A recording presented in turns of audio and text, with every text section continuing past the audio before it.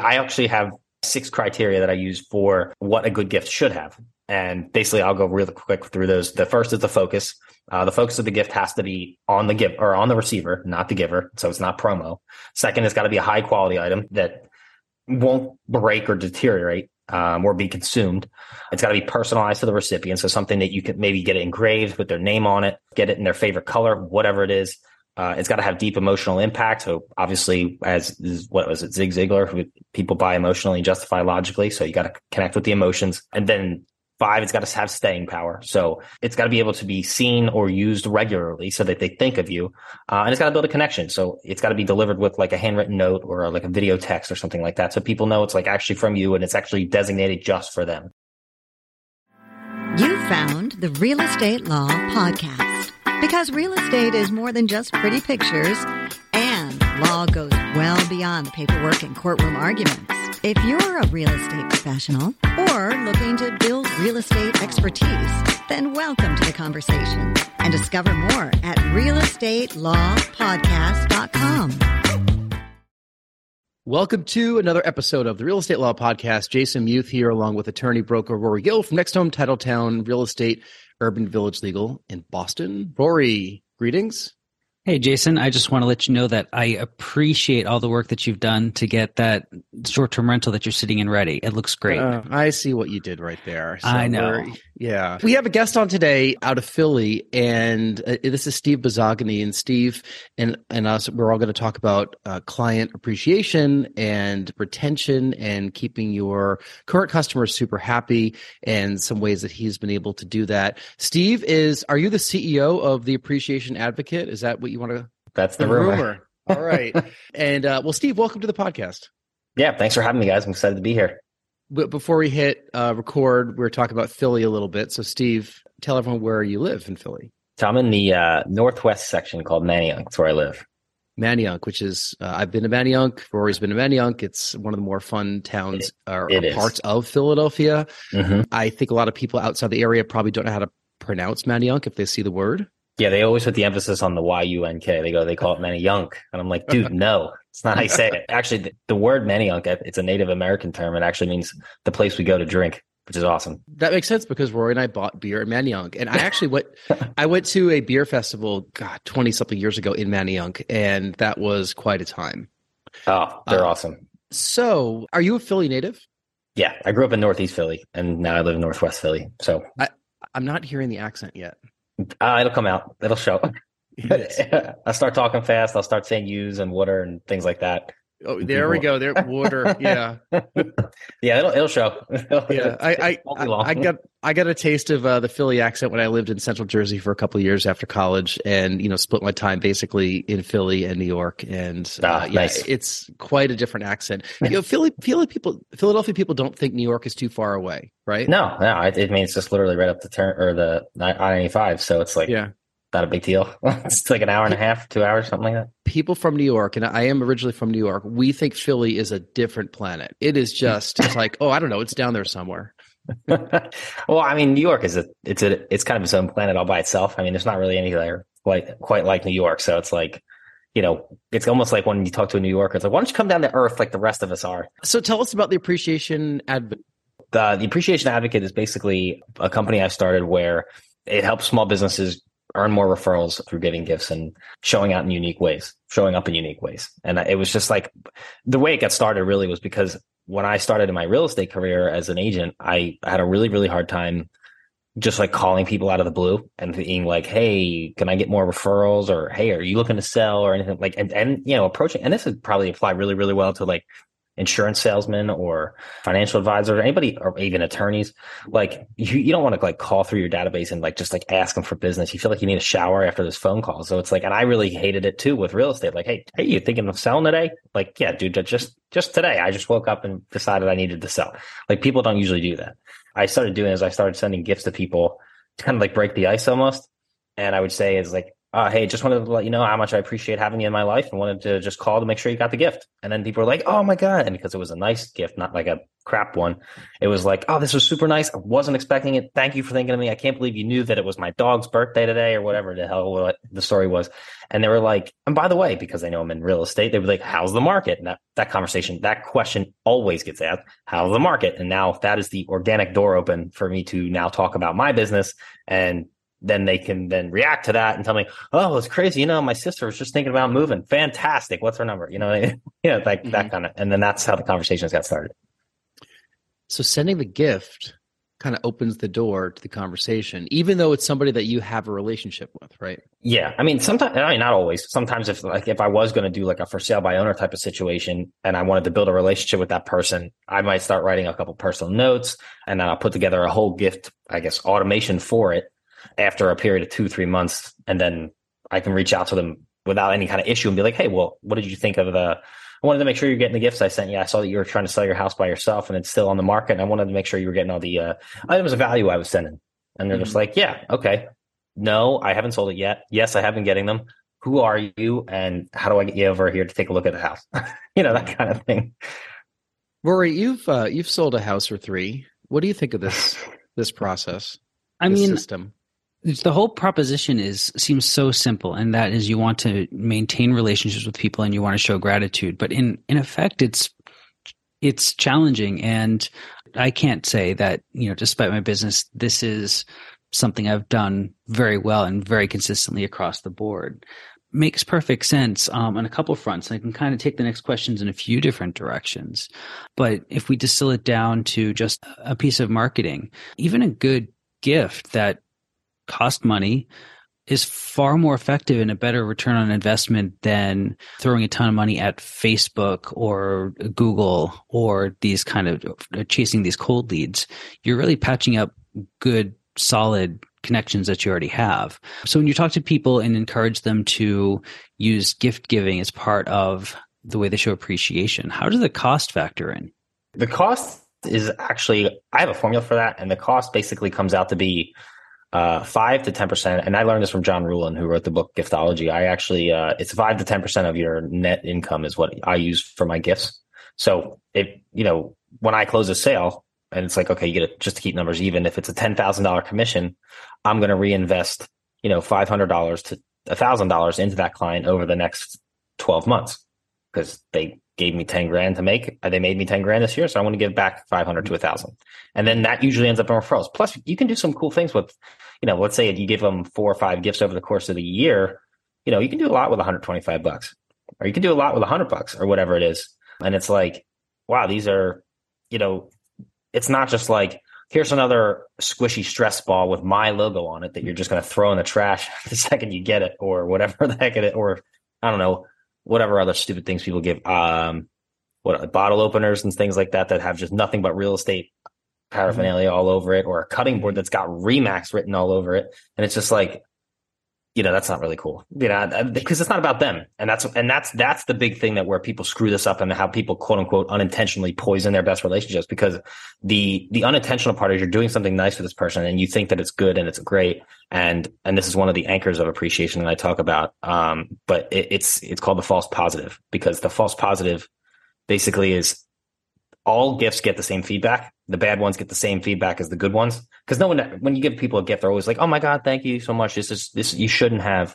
And no one's ever going to say, hey, you know what? Just so you know, this gift effing sucks. You can take this home, shove it up your, and like, I'm done with this. Like, you're a piece of garbage. I can't believe you would ever give me this. Like, no one's going to say that to you. So basically what you do is you just, it's a false positive. So now, but you're reinforced that like, oh my God, my bad gift was great. I should do that again. So, and then you keep doing it. So you're now unintentionally poisoning all of your best relationships, and you're giving that $10,000 commission you earned that we talked about earlier, and you're giving them a $25 gift card. They're like, what's this guy's problem? Are you serious? Like, make 10 grand on me. He sent me $20, $25. They're going to be like, what a cheap ass. Like, well, I can't believe this guy. Yeah. That's where it comes in. The first kind of category you talked about there are, I don't even count them as gifts. If it has my logo on it, it's not really a gift, it's swag. And maybe I'll ask you if there's a role for swag, providing that to people as well. What are other categories of just bad gifts that might poison your relationship with your clients? So I actually have a whole list of bad gifts. I have a bad gift list. So the swag, because you just mentioned swag, that's one of the items on there. The problem is what people give. There's promo and there's gifts. Promo is about the giver. Gifts are about the receiver. And when people give promo as a gift, like both have a place in business. One is you just have to use them for the right place. It's when they mix the roles up and use promo as a gift, that's where you get screwed up. Because, now it's like about you. But like promo, to answer your first part of the question, it makes perfect sense. Like if you are at like a trade show and you are promoting yourself, it's fine to use promo. Or if you're at a charity event and you're a sponsor for the event and you're promoting yourself, fine. That's cool. That's whatever. But if you can you give gifts is when, making it about the giver. So to answer the second part with the bad gifts, like some people say a good gift for a thank you is just like writing an email and saying thank you with an email, which, guys, look, a thank you email is nice, but that's just the end of a transaction. It's not an actual gesture.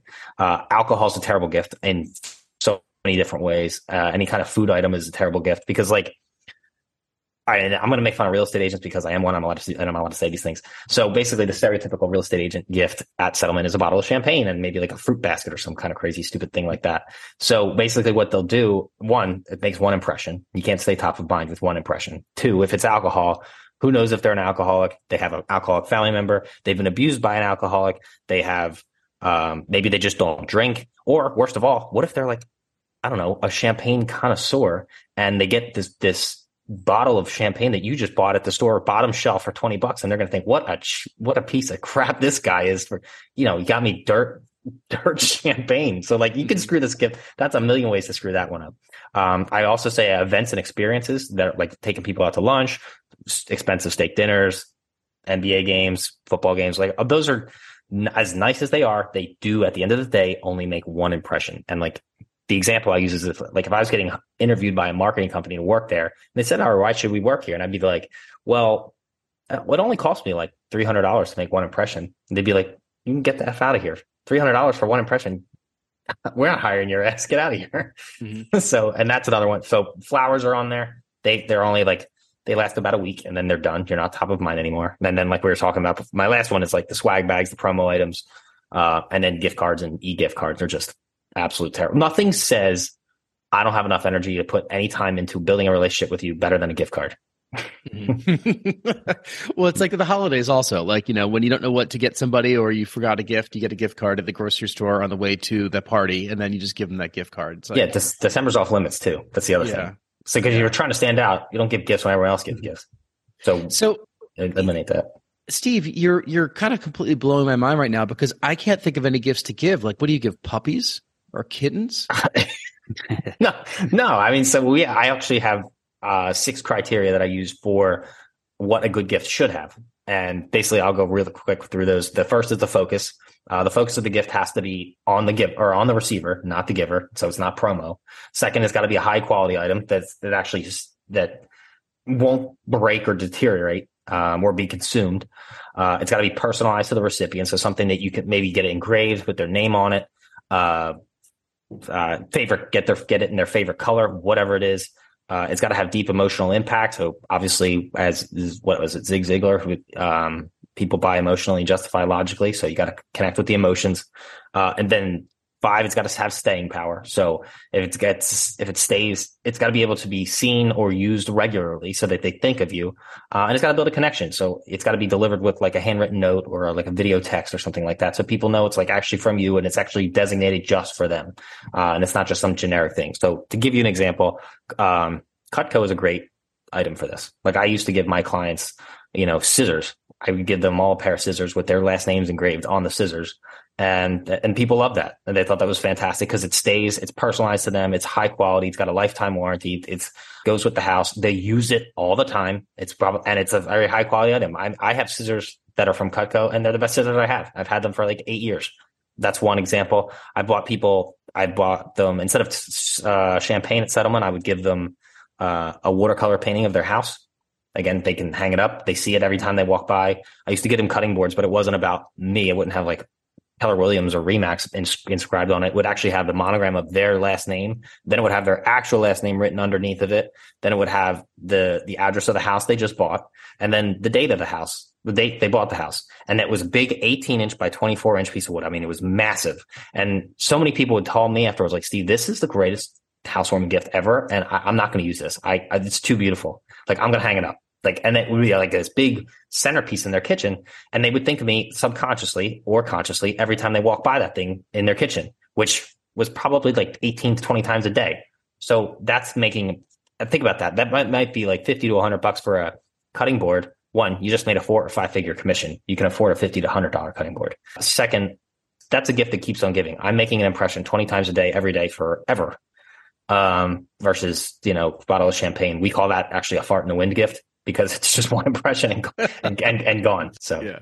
The paintings of the house, my sister, who's actually a realtor in our office, does that for her seller clients when they sold a home, especially as they're leaving. It's a token to remember the house that they just sold by. So hopefully that's a good gift. That's good. But I'm thinking through some of the ones that you said, and I am guilty. I've given the champagne bottle before. No judgment, and those are either consumed or they're gone now, and they're forgotten. I want to run a couple gifts by you and get your impression, and be brutally honest if these are no problem. Good or bad. I'll give you the Philly honesty. All right. For clients, usually buyer clients, when they're moving to a new neighborhood or town, I will go out and seek glassware, or I've done pillows, things that are embroidered with the name of the town or something that's kind of like welcoming them to the town. That's cool. I don't know if glassware is particularly good or not, but that can chip and get broken. I do that. I've actually given clients, like past clients, after they bought their house, obviously, I tell them at settlement, hey, I come with the house, and they know that they expect to hear from me afterwards. So when I find out that a lot of times they'll buy houses unmarried and then they'll get married later. And I find out when their wedding is and they tell me, oh, we're getting married, or I get an invitation or whatever. I actually will buy them champagne flutes with their names engraved on it. And one will say like the date of their wedding, and it will have, groom, his name, and bride, her name. And that way it's almost like, and I make sure that they're delivered before the wedding so they can actually like bring it to the wedding and use them. So I do that basically. And that's obviously something they'll keep forever. So glassware is great as long as it's got a cool story to it. We'll be right back. Every other real estate rental property deal analysis spreadsheet is wrong. The only spreadsheet that correctly analyzes your real estate deals taking into account reserves, true cash flow, including depreciation, and your true net equity on a property is the world's greatest real estate deal analysis spreadsheet from the Real Estate Financial Planner. Download a free copy today and finally start analyzing your rental properties correctly. Go to refp.info/free to download it today. I mean, that actually raises a good question here, and something that I haven't considered. A lot of realtors like myself give the gift at the time of settlement or just around the settlement, and that's often kind of the end of the story. There may be some minor follow-up, but what you're suggesting is actually take your gift-giving budget and stretch it out over the course of at least a year. And as you say, that makes a ton of sense to kind of use it to continue the relationship down the line. Is that the timeline you use, or how do you space out the gifts? What are some good strategies for when you give the gifts to the clients? When is basically anytime they're least expecting it. So not December, and then basically any other random day. So like today, April 6th, would be a really random day to get a gift. So you could do that. And then, so like pick random days during the year when people aren't expecting gifts. And when it shows up with a handwritten note from you, personalized to them, it's like, wow, this is really cool. Like the middle of July would be another random time, or I don't know, October 14th, some obscure date that no one's expecting it. That's the best time. And then use those, and then split it out. So it depends on the commission size too. Like if it's $1 million client, like, and it's usually like a $20,000 commission. It's like, all right, maybe we stretch this out, maybe make these gifts higher quality, whatever else you can do. I mean, maybe make it 2 years, 3 years, but I try to stay and then do client parties too. Like, I mean, I do all that stuff just to keep in touch with people. It's just, you just want to make sure that you're staying top of mind. And that's actually what I'm actually starting. And this is one of my new projects that I'm doing is I'm actually starting a new group on how to do this and not charging for it at all. So for realtors who are doing that, we can, at the end, when we give our videos and stuff or information, I'll tell people how to get into that group. Are you starting a Facebook group? Is that what you have here? Or is it like a mastermind course? It's basically what I'm going to be doing. So a little insight into how I am. So I have, over the course of my career, I have spent probably around like $100,000 over the course of my career in like coaching and stuff like that. And I cannot stand the prices of some of these coaches. And I don't know how many times I've been told to pay $5,000 plus for a coaching program, get no service afterwards, and then have no money left over to actually use the coaching knowledge I have on the database I want to use it on. And that really pisses me off. It boils my blood, man. It's like losing to the Dallas Cowboys. It's the worst feeling ever. So I could tell you, yeah, that's terrible. I'm a Giants fan and a Patriots fan, but a Giants fan by heart, and we hate the Cowboys. Yeah, everybody does. They should. They're a terrible team. So anyway, to bring it back, it drives me insane. So basically what I'm doing is I'm building a beta program here where people who are in a service-based industry, like attorneys, accountants, realtors, insurance people, all those kind of jobs, basically could join my beta program and for free. And then if they want to become members long term, I'm just going to charge a low monthly fee. I'm talking like less than $100, maybe less than $50, honestly, because I want to be able to get more professionals in this kind of mindset and allow them to, one, get the material, the knowledge, and then have money left over to use that on their business, not paying me a ridiculous fee where they're broke afterwards and then they have no service afterwards, and basically treat them the way I treat my clients, these new members. So that's the whole goal here. That's the newest project I'm working on. Yeah. I think people need coaching with this because, my guess is people give the bottle of champagne and that's it, or they give nothing and they think nothing down the line, 3, 6, 12 months into it. It sounds as though you probably have a CRM system or something that maybe gives you cues or indications that it's time to send a gift to Rory Gill or to Jason Muth or something, right? Yeah, I actually have all kinds of different. I have multiple CRMs. One's for client contact and others for gifting contact, and it's all kinds of different stuff. And that's actually stuff that's going to be in that course, is like putting all of my resources out there. Like, this is how you do this systematically, so you don't have to think about it. Because honestly, I have 250 clients. I don't have time to remember all their birthdays. I don't have time to write 250 notes a day, I have like 2 or 3 birthdays every day. I don't have time to write them. So I have to be responsible and not forget them and put that birthday together. And then just to add another contact in, I also do half birthdays. So there's that too. So there's another 250 contacts I got to do. So it's just like, if you don't have a system for this stuff, if you really do care about your database, you'll put a system in place to make sure they aren't forgotten. Mm-hmm.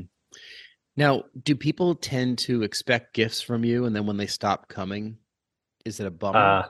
No, because I space them out. Like, I don't do more than 4 gifts a year for a client, because I don't want it to demean the meaning of the gift, where it's just like, hey, I'm just giving you another gift, another gift, another gift. I want it to just be like more of a bigger impact gift once or 1 to 4 times a year. And they're just like, wow, these are just so cool. And like, because they're the method I call it attacking the kitchen, because everything I get people are usually in the kitchen, so that they use it frequently. They spend the most time there. And they're usually storyboard pieces too, where like people are like, wow, that's a really cool cutting board. The thing's huge. Who made that for you? Where did you get it? Oh, my realtor gave me it. Oh, what about the ice cream scooper? My realtor gave me that. This nice pair of scissors, these knives, the pizza cutters, everything that they use, everything they touch in their kitchen, they're always thinking of me. So that's why it's like, there's subconsciously being reminded me, like, my God, my realtor furnished my kitchen. It's a bit of a different way to think about promo items. And, I've received many promo items over the years, both swag at conferences and gifts. Where are they? Well, at my so Rory knows some of my favorite promo items that I do use all the time, and they are branded Yeti mugs. Okay. And I love them. I mean, there was a digital vendor that I worked with in my old job where they sent me a couple of these Yeti mugs. I didn't realize I was supposed to distribute them to my team, so I kept them all because I'm like, oh my God, look at all these great Yeti mugs. But I passed a couple out once I realized my error there. Yeah.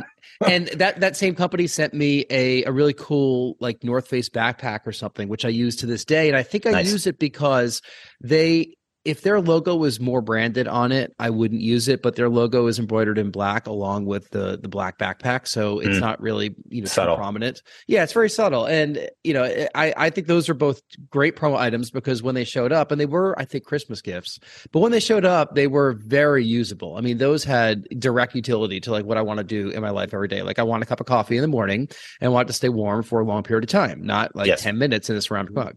So, I do think those are okay. And I'm okay with them putting their logo on it. In fact, I had one of the credit unions that I closed with, I think actually it's for the loan for the property I'm sitting in right now. They sent me branded Yeti mugs as well. And I don't mind. I'm proud to show their logo off when I'm drinking out of the Yeti mug because, hey, I had a great experience with it. Yeah, and that's good. Most people aren't like that. I have mortgage people who have thrown themselves like mind, body, and soul at me with just nothing but like, there's Wells Fargo and cross country mortgage and everybody, any lender you can think of, I've gotten swag out the wazoo as a realtor just thrown at me. And it's just like, I don't have anything in here anymore. I just had to throw it all out because it's just, and they are one, I don't drink coffee. So unlike you, Jason, I have no purpose for Yeti mugs other than maybe like a beer. But outside but I mean, that's the other thing. Yeti's a great product. So like that's even with the brand on it, it's like, you can still make that work. It's a really nice product regardless of what's on it. So I'm just saying it really, all of those 6 rules I gave you guys earlier, what makes a great gift, those are like 90 to 95% of the time. Like that's not always the case. Like once in a while, it is okay to give food, or once in a while, it's okay to give a special bourbon or whatever. Like, I mean, it's very situational. And this is where emotional intelligence comes in. And it's like, you just got to know. And like, well, like I was actually I went out to lunch with a lender of mine today, and he showed me that his one friend is a bourbon extraordinaire of some kind. He has $300,000 worth of bourbon in his house. He has a secret room in his home behind a bookcase that opens up into this big bourbon room. And I'm like, whoa. So like, that's like the coolest thing. Now, obviously bourbon would be a fantastic gift if you're prepared to spend $4,000 on a bottle of bourbon for this guy, because obviously it wouldn't be a good gift anywhere else. And that's tough if he's branded as the bourbon guy with $300,000 worth of bourbon. Your inclination is to give something bourbon related, but he probably has it already, right? He might. Yeah. So then maybe what you do is it might be, not the bourbon itself, maybe something that you consume it with. So like I know like that John Rowland who wrote Giftology, like I told you, like he has a couple of wine connoisseurs in his database, and what he would do is he would spend like $200 to $300 on a wine bottle opener engraved with the person's name on it and stuff like that, and get them this really cool thing. And he said that apparently a lot of his clients, when they would travel, they use that wine bottle opener because it's with their name and it's high quality, it's expensive, and that's the tool they use to go through. Despite the fact that they're a wine connoisseur, they've got all the wine they need, but that's the tool they use. So like, that's a way it's a tangible item they use often, they see it often, it's personalized to them, high quality. Like he's hitting all the boxes. Yeah. Before we get to the final couple of questions, I have a question about experiences because, the last place I worked, we were big on experiences, giving out concert tickets, sporting event tickets. We had a box at the TD Garden and, Gillette Stadium. And people love that stuff. I mean, like you're in a sports town also. Philly's a huge sports town, just like Boston. It's the sports town. Well, we could have that. We could get into this right now. That's a whole separate podcast. Talk about tickets for things and talk about events, because you did allude to it earlier about having a client appreciation event earlier. What do you do? Because when you're doing tickets for an event, oftentimes you're accompanying the person that you're bringing to the event, just so you can get a little bit of FaceTime with them. And, but then you're bringing yourself into that conversation, whereas a lot of the items that you have in a kitchen, they're subtly thinking about you, but you're not standing there cutting cheese and opening wine with them when they're doing it. So talk a bit about events and how that kind of factors into what you're thinking.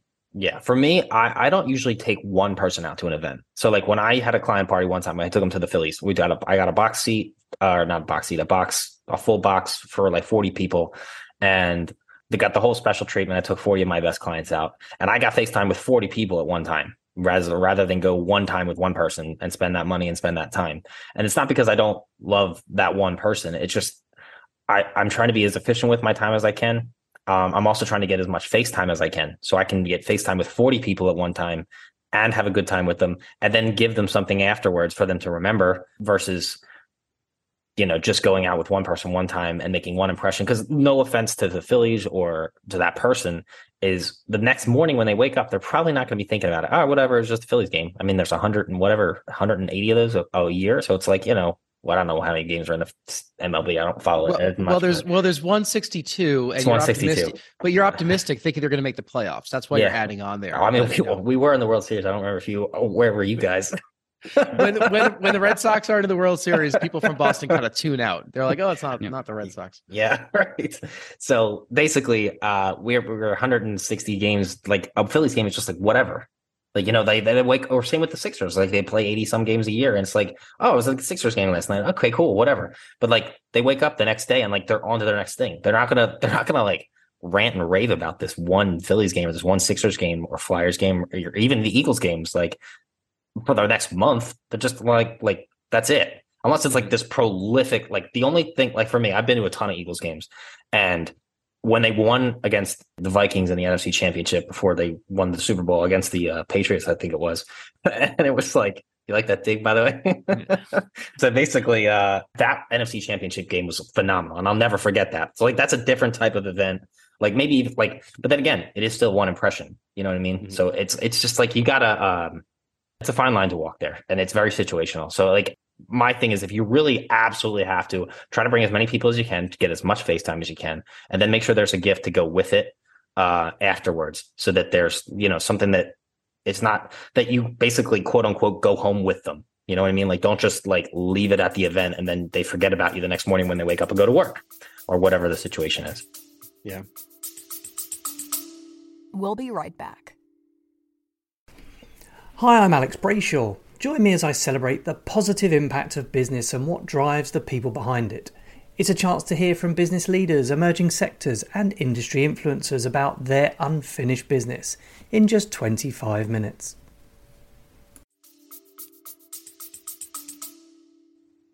Was that the Nick Foles? That was the Nick Foles. Yeah. Once you said that, you lost me afterward.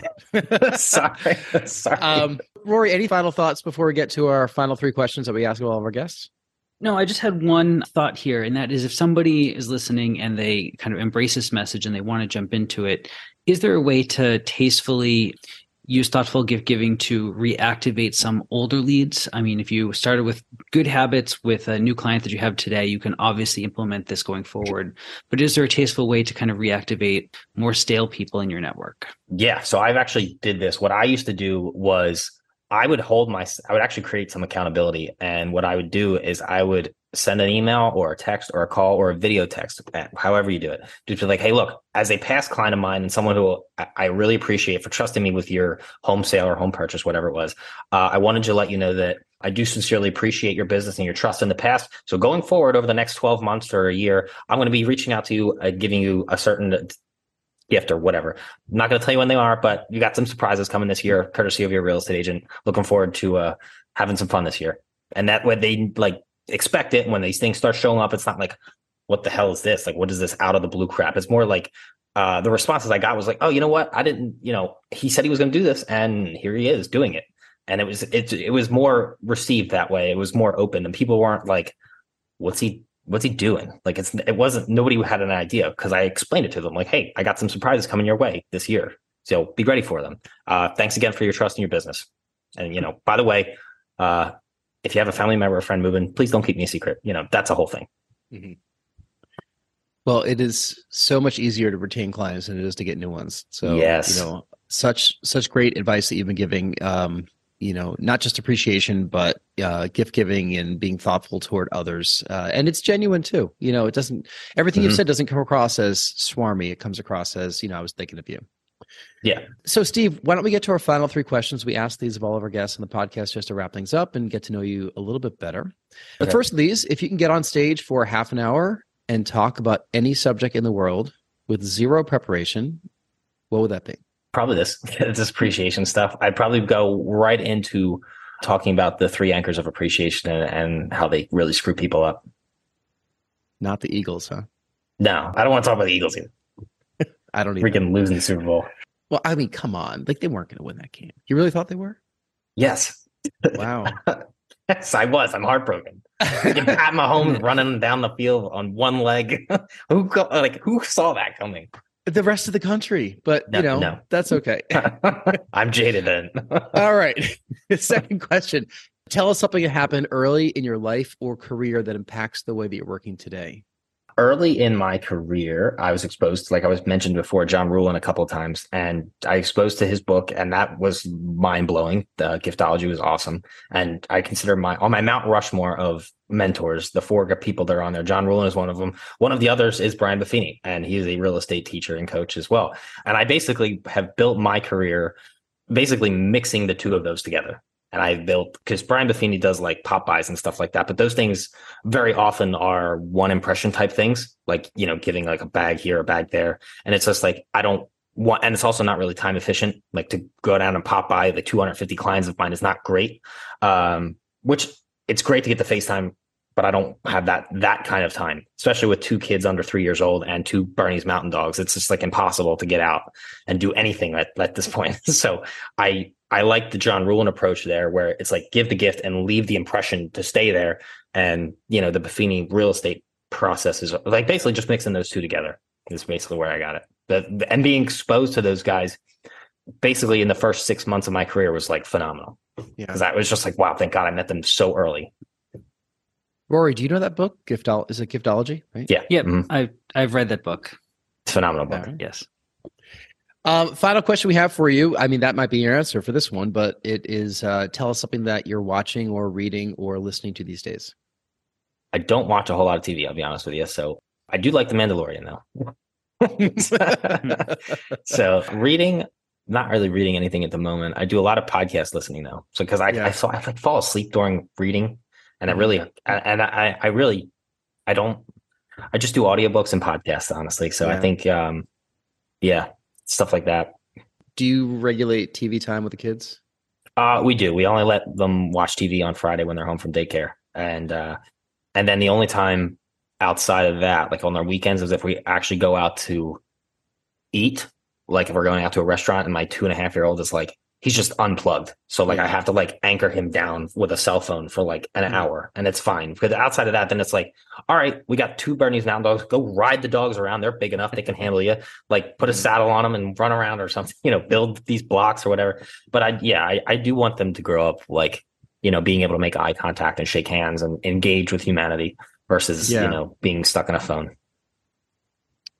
I won't comment about how much TV time we allow our daughter, but that's fine. I'm not going to judge you. I do. Your daughter is probably older than my kids. You probably have more experience. No, she's 4. She'll be 4. She'll be 4 next month. And okay. The first year was a pandemic, basically. So that's a totally different year. Yeah. I mean, so you don't get to go anywhere in that. No, we relied on Cocomelon a lot, like during that first year. But yeah, she watches a good amount of TV, but she's at daycare all day, and she's not exposed to TV during the day. And Rory, I think she's pretty well socialized, right? Like she's doing well with chatting with friends and hanging out. She's not shy of people, so I'm not concerned with that. Yeah, but you definitely would judge us if you saw how much TV she watched after. I'm not a judge, really. So everybody's got their own way of doing this thing. I mean, parenthood is there's no perfect art. There's just what was it? Cesar Millan said, "There's not a perfect way to raise a dog. There's what I do is just a way to do it." And I think that's what parenthood is too. It's just not a perfect way to do it. There's just many different ways to do it. Yes. We need a parent whisperer, just like Caesar. Human whisperer. Human whisperer. So Steve, we're going to put all the stuff in the show notes where people could find you, but what's the easiest way to get a hold of you if people have more questions? The best way is just to reach out and send me an email. I do check that the most, and it's the easiest way to get in touch with me, and I do pay attention to it, and I try to respond to every email, believe it or not, even the ones that are spammy. I would say that you could just send me an email at steve@appreciationadvocate.com. And that's basically it. And if anybody does want to jump into that beta that I'm starting, opt in, and it's free, and you get to do this kind of stuff. Everyone loves free. Everyone loves gifts. People love swag too. It's amazing how much people take free stuff off of tables at things. Imagine that being actually good swag. Yes. Rory, where can people find you? You can find me either at my brokerage, Next Home Titletown, that's nexthometitletown.com, or my law practice, Urban Village Legal, urbanvillagelegal.com. All right.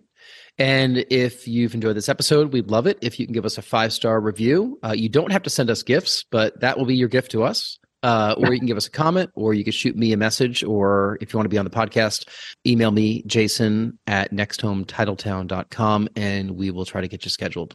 So Steve Buzogany, just like mahogany, right? Yes. It's been a pleasure talking to you. The Appreciation Advocate is your website, your business. Wishing you much success throughout the greater Philadelphia area in your professional world, not necessarily in the sporting world, but that's a whole different podcast. Okay, we'll get there one day. We'll get there one day. Steve, thank you so much for being here. This has been a really enlightening conversation about a topic that seems so basic, which is gift giving and being thoughtful toward others and being thoughtful toward your clients. And we definitely have not dug into this in the past on the Real Estate Law Podcast. So, you are our foremost expert on appreciation and gift giving, and we'll have to have you back in the future. Yeah, happy to be back, man. You guys were a blast to talk to and a lot of fun to shoot the you-know-what with. All right.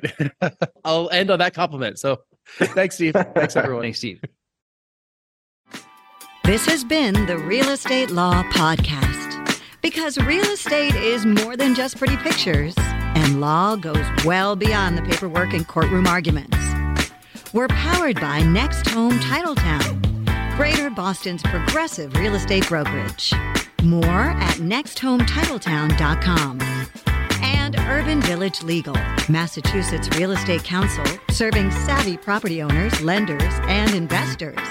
More at urbanvillagelegal.com. Today's conversation was not legal advice, but we hope you found it entertaining and informative.